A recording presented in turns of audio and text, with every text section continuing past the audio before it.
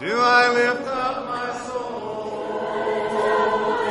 unto thee, O Lord? Do I lift up my soul?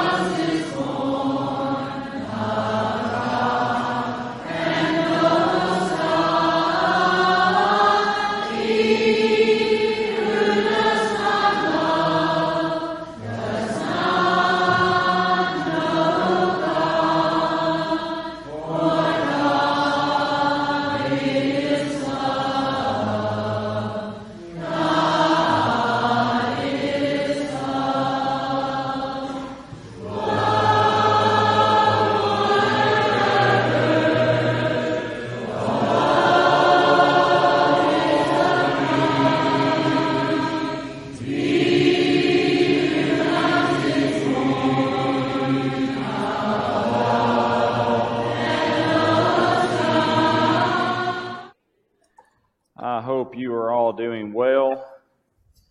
My apologies for breaking up the fellowship, but the clock says 7, so we will get started momentarily. I've already been given a few announcements that I need to run over real quick with all of you, and then we will ask for prayer requests after we go through these. The first one is, remember, this Sunday is Fall Back Sunday. Not fall backwards into sin, but fall backwards into time. So we will all be waking up with the sun up and going to bed, or go eating supper with it down from this point forward. But anyways, remember to set the clocks back an hour. Now, if you get here an hour early, there's worse places to be an hour early. So that's this Sunday. In lieu of prayer request type items, Bobby Jennings' funeral is at 2 o'clock tomorrow at McMillan. Ricky Davis, which is Fran Seal's husband, had heart surgery this week and is recovering well from what we understand. Ola Wade, which is Tom's grandmother? Grandmother, that's what I thought. Tom's grandmother needs prayers for comfort. So keep her in your prayers. What other prayer requests do we have tonight?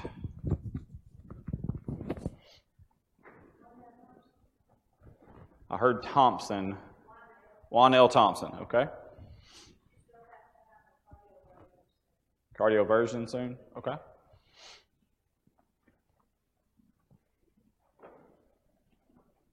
What else?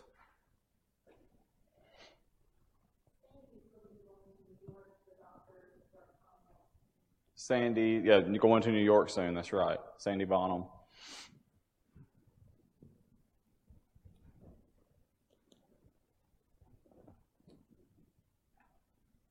All right, well, I'm going to say for the first week in November, that's excellent. It was a very short prayer request list right there.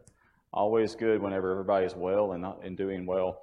So we'll go to God in prayer before class, and then we'll kind of run over what class will look like for this next quarter. Please bow your heads. Dear Heavenly Father, Lord, we thank you so much for all that you have given us. We thank you for the ability to come out this midweek and to study your word. We pray that you will bless the study that we're going to be going over for the next several weeks. We pray that we will approach it with open minds, Heavenly Father, and that we will learn to season our speech with salt as we go through this study. Lord, we pray that you will be with all those names that were mentioned here tonight, Heavenly Father. We know that we have families that have lost loved ones. We know we have members or family members and members, Heavenly Father, that are facing various health ailments. We pray that those studies, those procedures, etc., will go well. We know we have members that need comfort. We pray that you'll honor those, Heavenly Father, provide your ministering spirit so they can have comfort and peace, Heavenly Father, in the various ways that they need them. We pray that you'll be with every member here. Watch over them, protect them, and bless them, Lord. And Lord, it's in your great Son's name that we pray. Amen.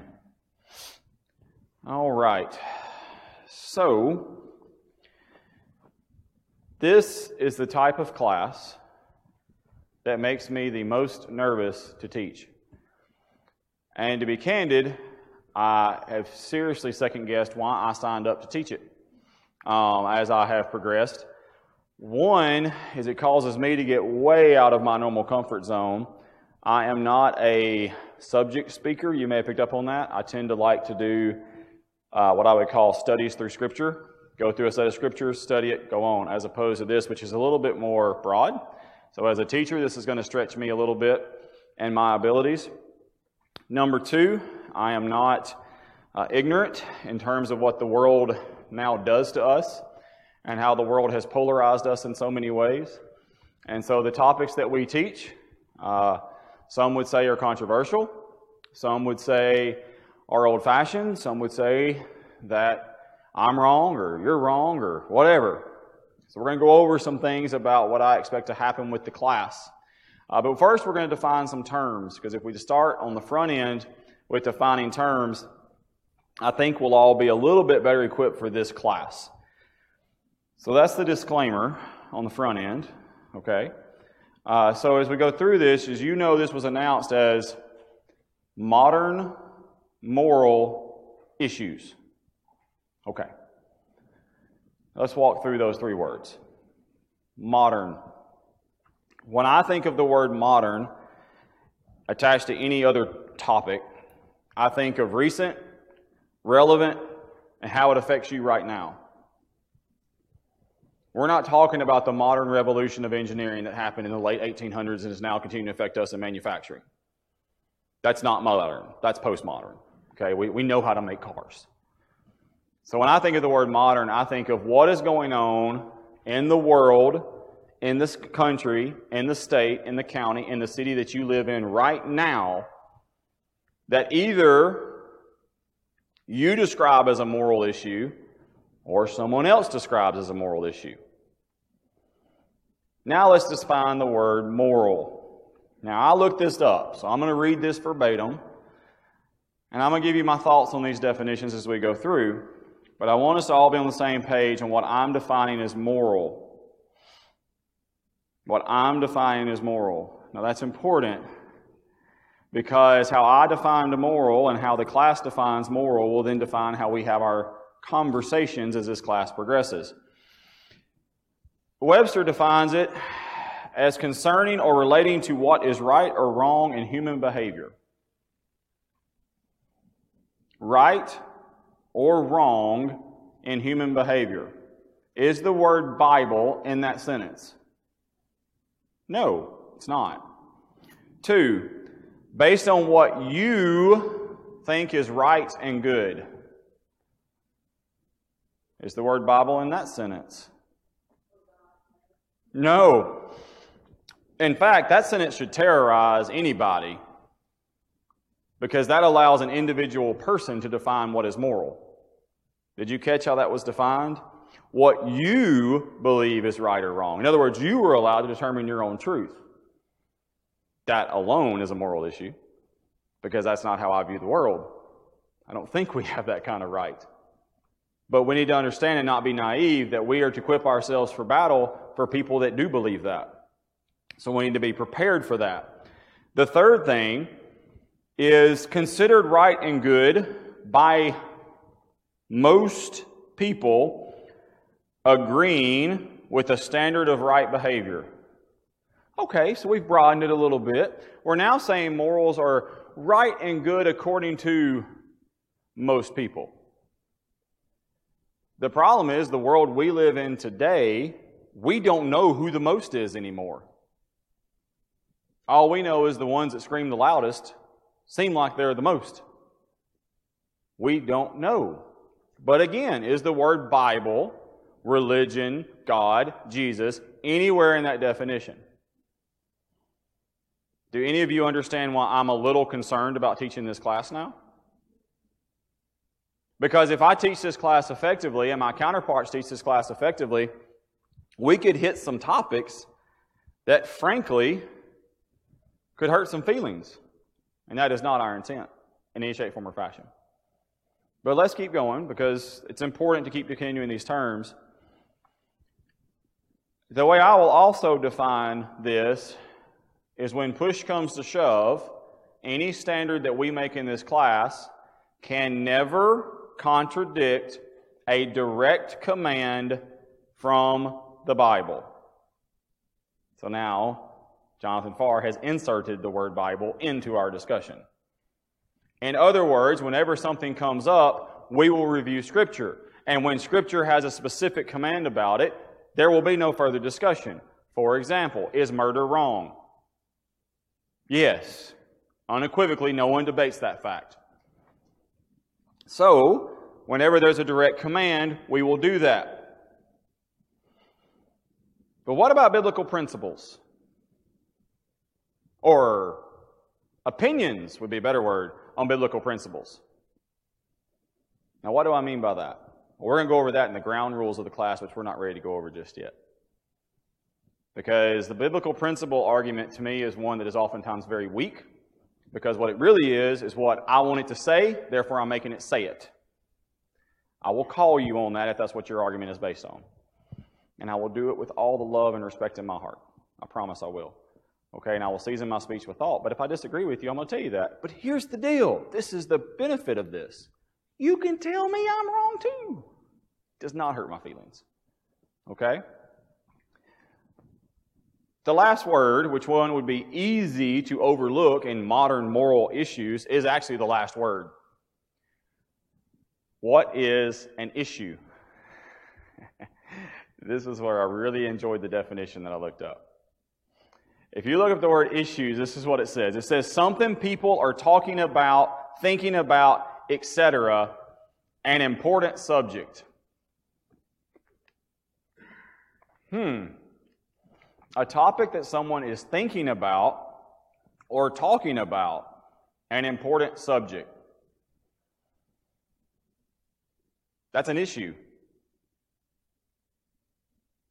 Usually, issues that people talk about are issues that they, for some reason, have made a decision on, and they are on one side or another side of an argument.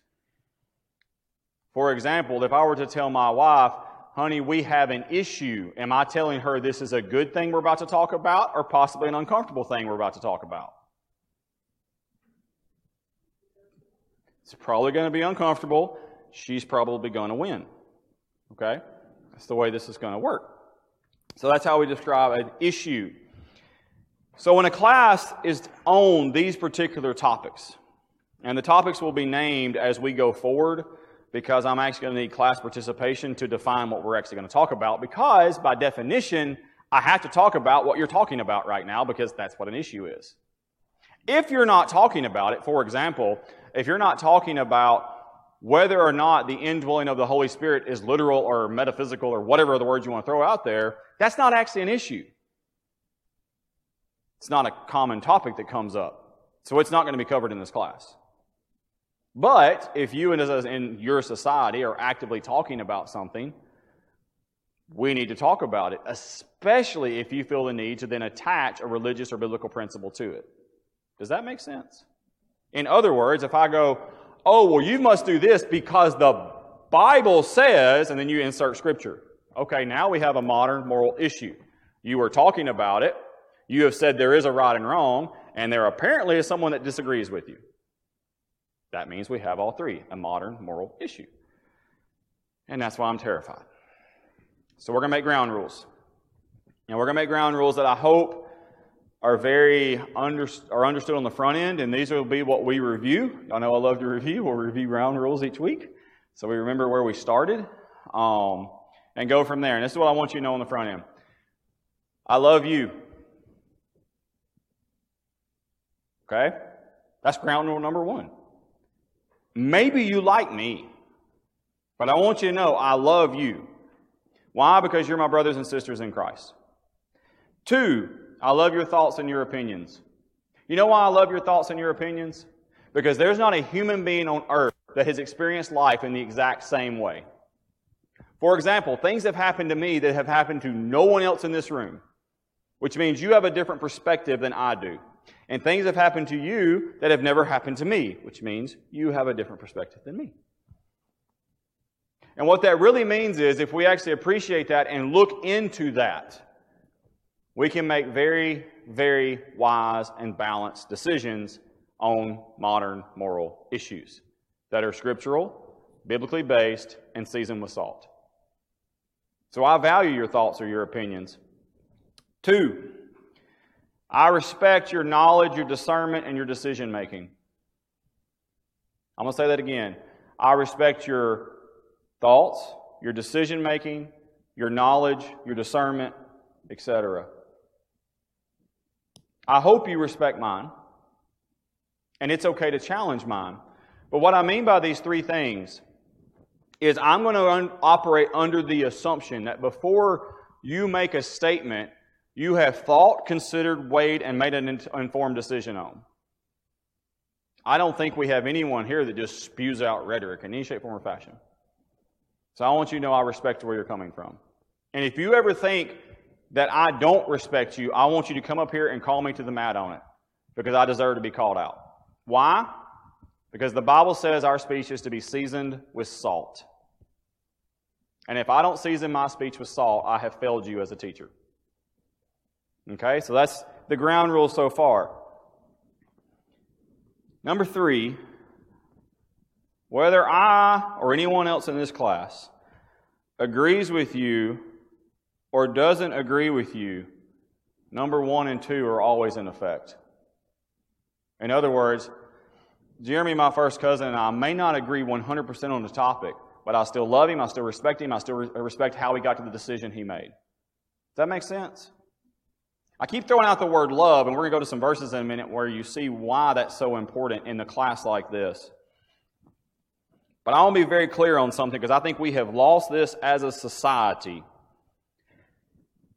You, every person in this room, you are more valuable to me than my own opinion. I'm going to say that again.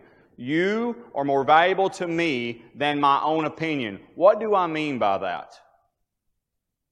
I mean in the situation where there's ever a situation in life where we disagree with each other. If it means I keep my mouth shut to keep you as a brother or sister in Christ, I keep my mouth shut, even if I know I'm right. Why? Because you're more important to me than my own opinion. In our society, we have changed to where we think our opinions are so important they should be posted on social media, then debated in some public forum where there's no social or interaction or nonverbal cues.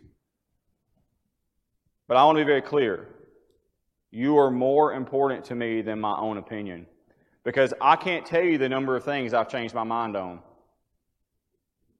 So if I ever change my mind, that means my mind is not infallible. And if my mind is not infallible, then I can't be the judge of anything. Now you may be thinking, this is a lot of ground rules. Well, it is. But I think they're needed.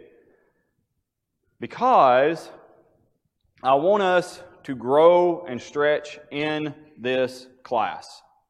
Because I think if we do what I'm wanting to do, and what my vision for this class is, I think you're going to do some things in this class you have never done before in a church setting. And I'm going to tell you what my goal is. My goal is to equip you for battle. I'm going to say that again. It's to equip you for battle. That's a big goal. But to do that, I need you to accept something. It is possible for two opposite statements to be true and both statements to be false. One more time. It is possible for two opposite statements to be true and false at the same time. And all of your brains are going, no, it's not, no, it's not, no, it's not. 2 plus 3 is always 5. 2 plus 3 is always 5. This is not math class. Let me give you an example. Money is important. True or false? True. You going to care about it when you're dying? Is it important to you then? It's false. Money, can you buy your way into heaven? Not important for salvation. But do you need it to survive in life? Sure you do. You got to buy your groceries. You got to do those things. Okay, so money is not important. True or false? Both. For some reason, what the devil has done in the last 20 years has convinced you that that is an impossible statement that I just made. That if I stand on this side of the argument, it is 100% impossible for that side of the argument to be true. There's an old saying that says there's 3 sides to every story, right? What each side saw and then the actual truth.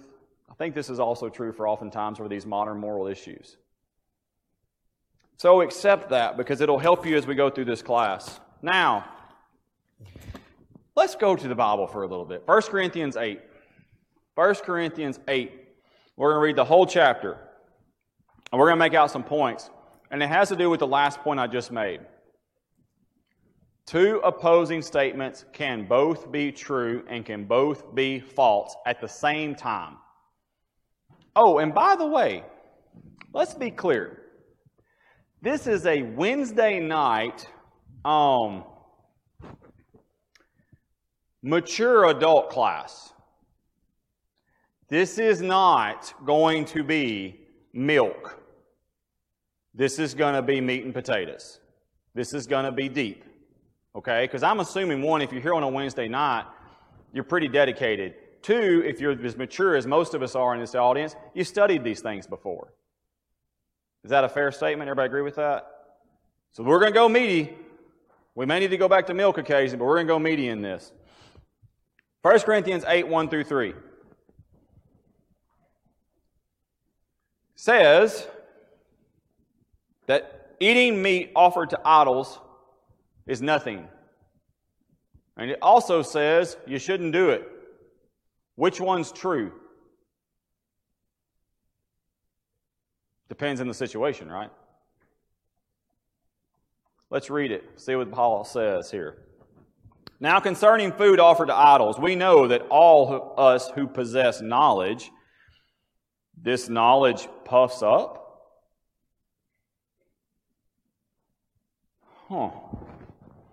I once sat as a kindergartner at a PTA meeting in Iuka Elementary and watched my mom stand up and go toe-to-toe with her boss and superintendent when he boldly proclaimed that your child's education is the single most important thing in this world. And Cindy Farr stood up and said, no, it's not. She worked for that district at that time. Old Dr. Stone squirreled, and he looked at her. He said, well, what, pray tell, is? You don't ask Cindy Farr that question. She's got just enough Jones blood in her, she will tell you exactly what she thinks. And she did. She talked about Bible. She talked about their ability to perform as a human being. She talked about their interactions with other children. And I was 5 years old going, Mom, sit down.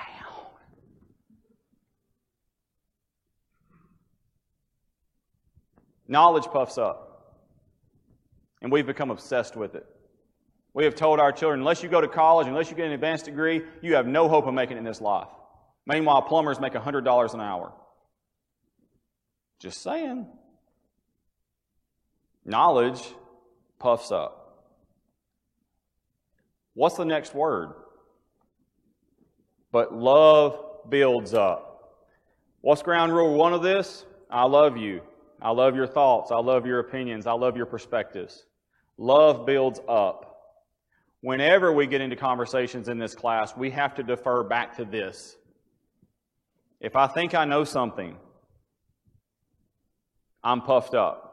But if I humble myself to go, maybe I don't know everything about every situation, and I work for love, that builds up. I have watched individuals charged with the care of young children sit there and destroy children.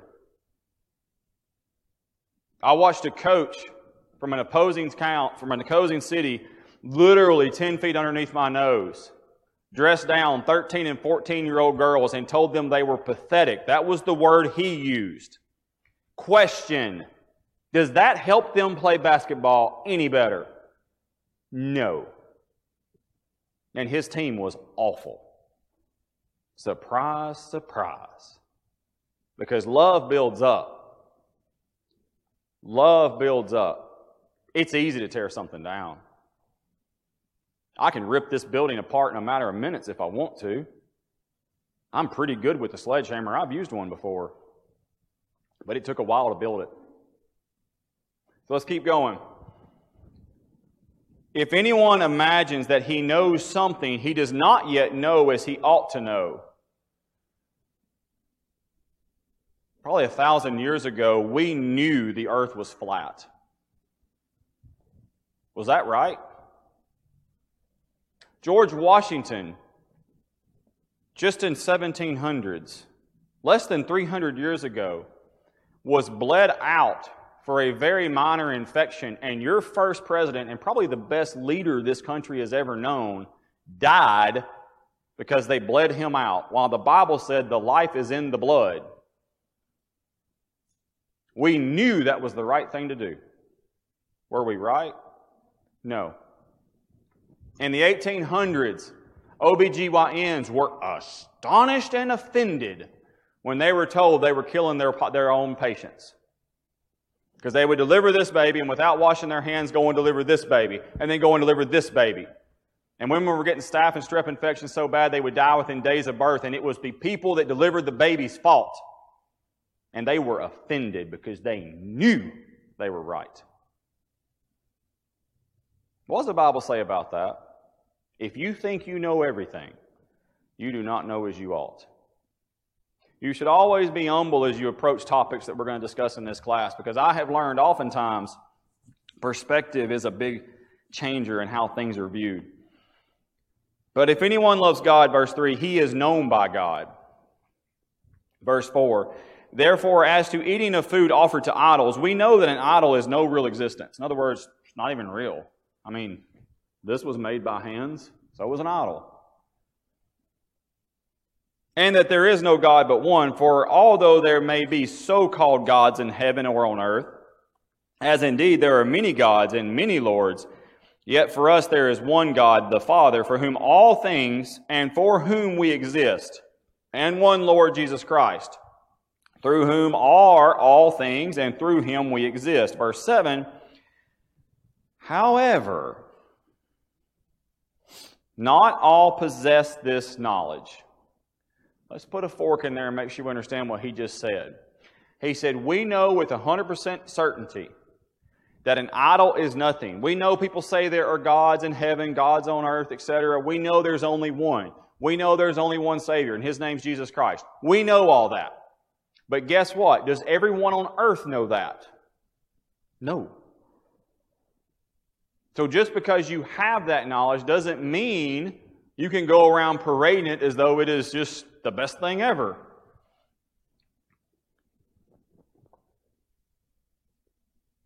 Verse 7 continued, but some through former association with idols eat food as really offered to an idol, and their conscience being weak is defiled. So let's look at the setting. There are people that are now in the church, in the pews, and at one time they believed in those idols, and they worshiped that idol by eating that food.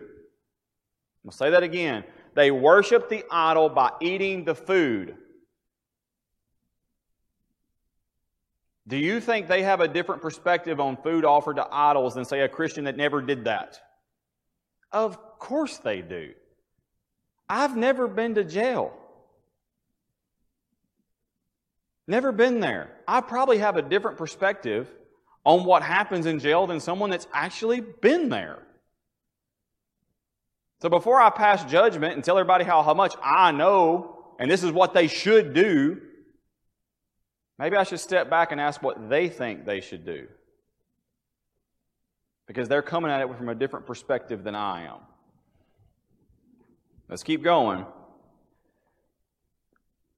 Verse 8, food will not commend us to God. We are no worse off if we do not eat, and no better off if we do. In other words, literally, guys, whether you eat food offered to an idol doesn't matter. I mean, if it's basically the better price than what they pay at the Sizzler, go right ahead. But, and there's a big but here in the Bible, before you do that, you better be aware of something. Let's see what he says. But take care that this right of yours does not somehow become a stumbling block to the weak. Did Paul say it was a sin for them to eat food offered to idols? No. He actually used a word we love in America. What would he say? This right of yours. In other words, you can go do it. But what did he say?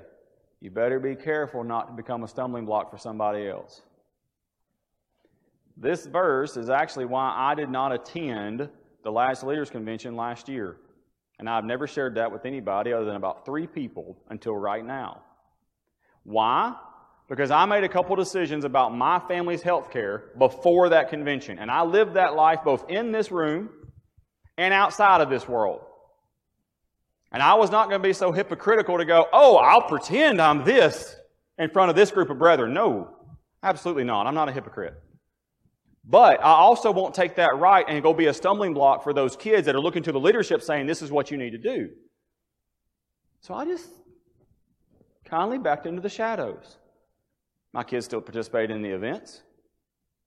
And we're planning to participate this year. The point I'm making is, oftentimes you can find a peaceful solution and never even open your voice. And I don't know why we have lost that as a society. It's my right to take care of my family how I choose. It's your right to take care of yours. Frankly, you have no right to tell me how to take care of mine, and I have no right to tell you how to take care of yours. Each of us have our own rights. But don't be stumbling blocks with your opinions. Be careful with those things. Verse 10, for if anyone sees you who have knowledge eating in an idol's temple, he will not be encouraged. In other words, you're sitting in there enjoying your time, laughing, having a good time. This former idol worshiper walks by and goes, wait, I know him. What's he doing there? If his conscience is weak to eat food offered to idols, verse 11, and so by your knowledge this weak person is destroyed, the brother for whom Christ died, thus sinning against your brothers and wounding their conscience when it is weak, you sin against Christ. In other words, you can have a right within the Bible and are completely right in doing what you want to do.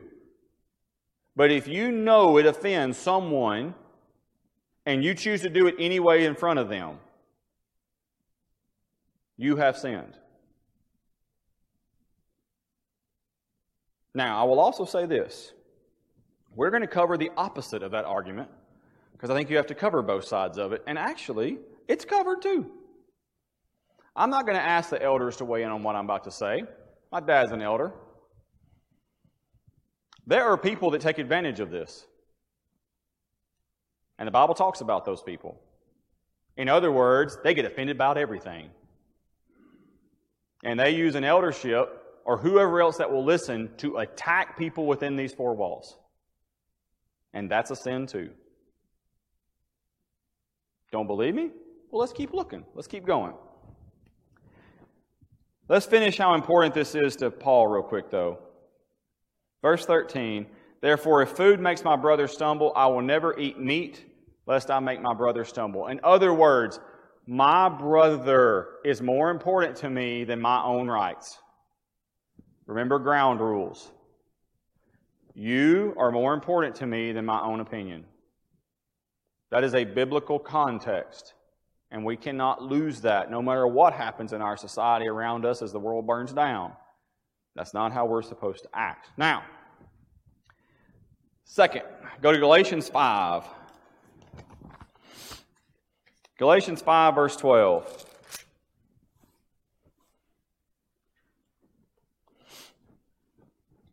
Now, I mentioned to you that our elders, I know, have been tried. Someone has tried to bring them into a fight that wasn't theirs to fight. How do I know that? Because I've experienced that on a first-hand basis. I've been accused of saying things I didn't say. I've been walked into meetings before for things I didn't do. Never here. Never here. I want to be very clear. But I've experienced that. I've seen what this does to a soul, and let me tell you, when the people that are supposed to love and support you in these four walls tear you to pieces, you don't want to come back.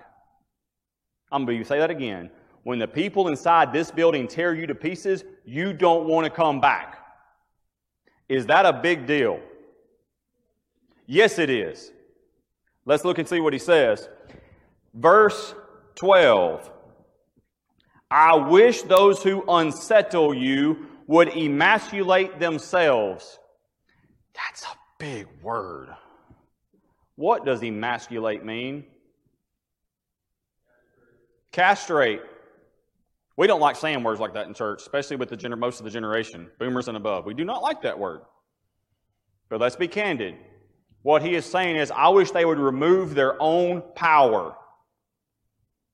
I wish they would turn themselves into eunuchs. That's pretty important. When the Bible has words like that in it, you better pay attention to what he's talking about. And I think oftentimes this sin is just swiped under the rug. But we're not going to treat each other like this in class. We're not going to do this. Let's keep looking. Verse 13. For you were called to freedom, brothers. Only do not use your freedom as an opportunity for the flesh, but through, there's that word again, love, serve one another. I have found in my studies that there are not near as many rules as we like to make. There is considerably more gray in the Bible, but gray makes us very uncomfortable. We just don't like it. So we want to make rigid rules. I call that being Pharisee-like. I don't have a rule from God, so I'm going to make my own. And then if you don't measure up to it, I'm going to talk about you. He says you have freedom, but don't let that freedom turn into an ability to sin. Let's go to the third part. 1 Peter 2, verse 15. 1 Peter 2, verse 15.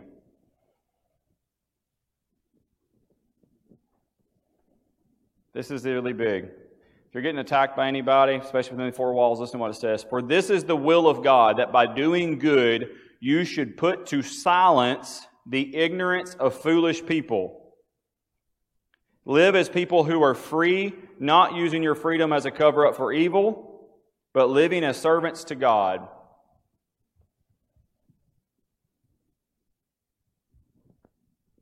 Put to silence foolish people.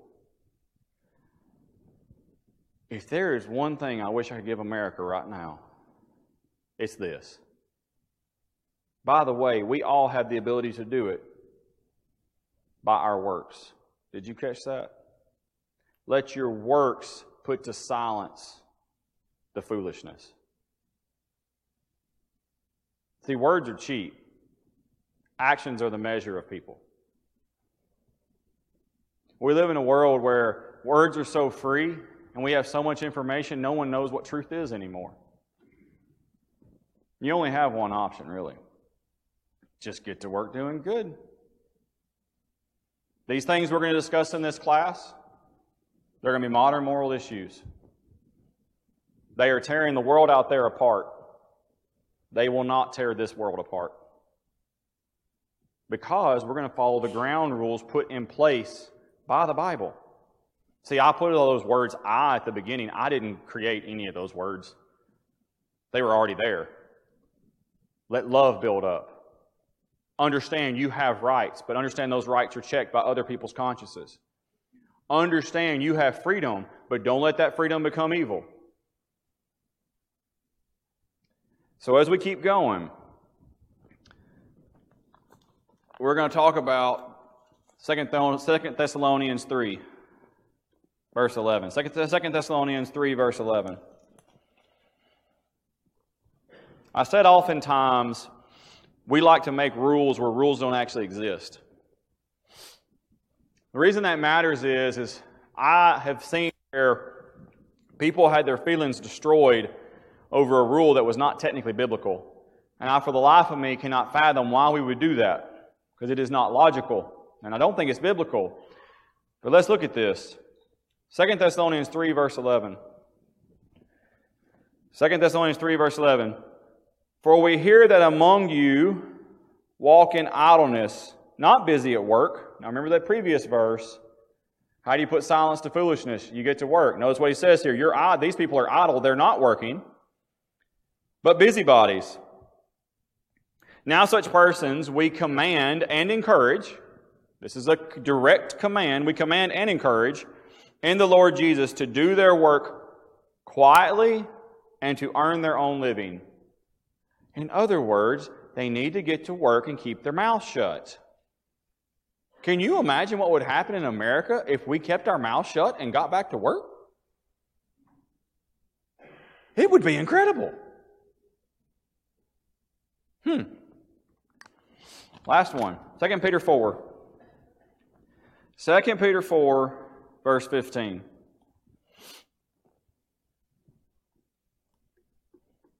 If this one doesn't scare you, I'm certainly not capable of scaring you, but worse than that, God's Word isn't capable of scaring you. And that's much more important than whether or not I can scare you. This is a sobering text. One that I think, for some reason, we just don't bring up enough. 2 Peter 4, verse 15. I still hear pages turning, so I'm going to wait, because this is an important one. I'm sorry. 1 Peter chapter 4. Did I say second? I know what I did. I'm looking at my thing wrong. My apologies, everybody. 1 Peter chapter 4, verse 15.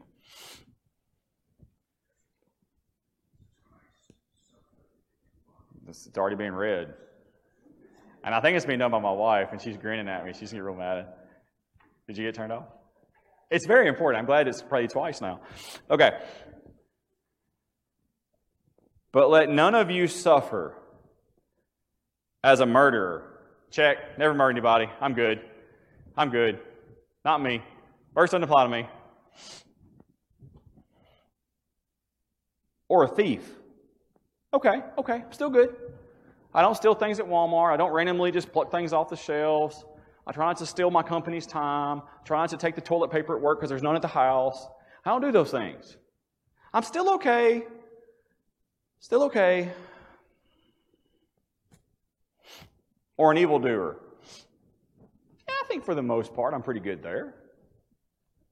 I don't go out and get drunk on the weekends, and I don't commit adultery on my wife. I'm a pretty good guy. I'm doing okay. But this last one, holy moly. Or as a meddler. Let's just make sure we understand. We've got murder, thief, evildoer, meddler. Same sentence. The scariest thing about what social media has done to our country right now is it has turned meddling into a profession. And I mean they're literally paid to do it. Meddling. If you are more concerned about what your brothers and sisters are doing than you are what you're doing in your Christian life, you are a meddler. I love you, but that's just the way it works. That's a very scary verse because it's so easy to do. It's so easy to get pulled into those conversations. One of the wisest people I know uses the phrase, we don't talk about church folk. I love that. Because no matter what you're trying to do, if you're actively talking negative about church people and someone says we don't talk about church folk, you can't keep talking. It is seasoned with salt. It is sweet as sugar, but it absolutely shuts your mouth up. Why? Because it's true. It's biblical. And if you're just talking negative about church folk, you are meddling. That's a skill set we all need. We all need it because we all get in the habit of talking negative about a lot of different people all the time. Then verse 16 says, "Yet if anyone suffers as a Christian, let him not be ashamed, but let him glorify God in that name." I think it's interesting that right after that verse, you suffer because someone's murdered someone in your family, if someone has stolen from you, if someone's done evil to you, or if someone has meddled in your life. Why are we supposed to look at that? Because you're a Christian? Let him not be ashamed, but let him glorify God. By the way, we're not done with the ground rules. But I hope you learned something tonight. And what I hope you learned tonight in the last couple minutes that we have together is that we're going to talk about topics that are admittedly possibly going to be uncomfortable because we may not be 100% unified in this room on certain topics that we're going to talk about. But if we approach these topics with the idea that love is going to build up, we're not going to be meddling, we're not going to talk where the Bible doesn't talk, and we're going to be quiet where the Bible's quiet. If we do those things, but more importantly, we love each other and season our speech with salt, we can get through these topics, and we can build each other up, and it's going to be a lot of fun. But I'm going to tell you right now, I am going to challenge you. We're going to role play.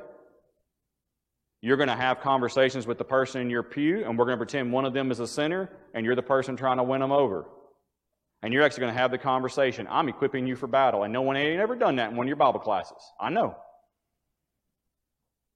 But we're going to practice. Because we need to learn how to talk. Because we've forgotten that skill set. Thank you all so much for your attention tonight. I hope you enjoyed it. We'll finish the ground rules, Lord willing, next week. and start our first topic. Thank you so much. Have a good week.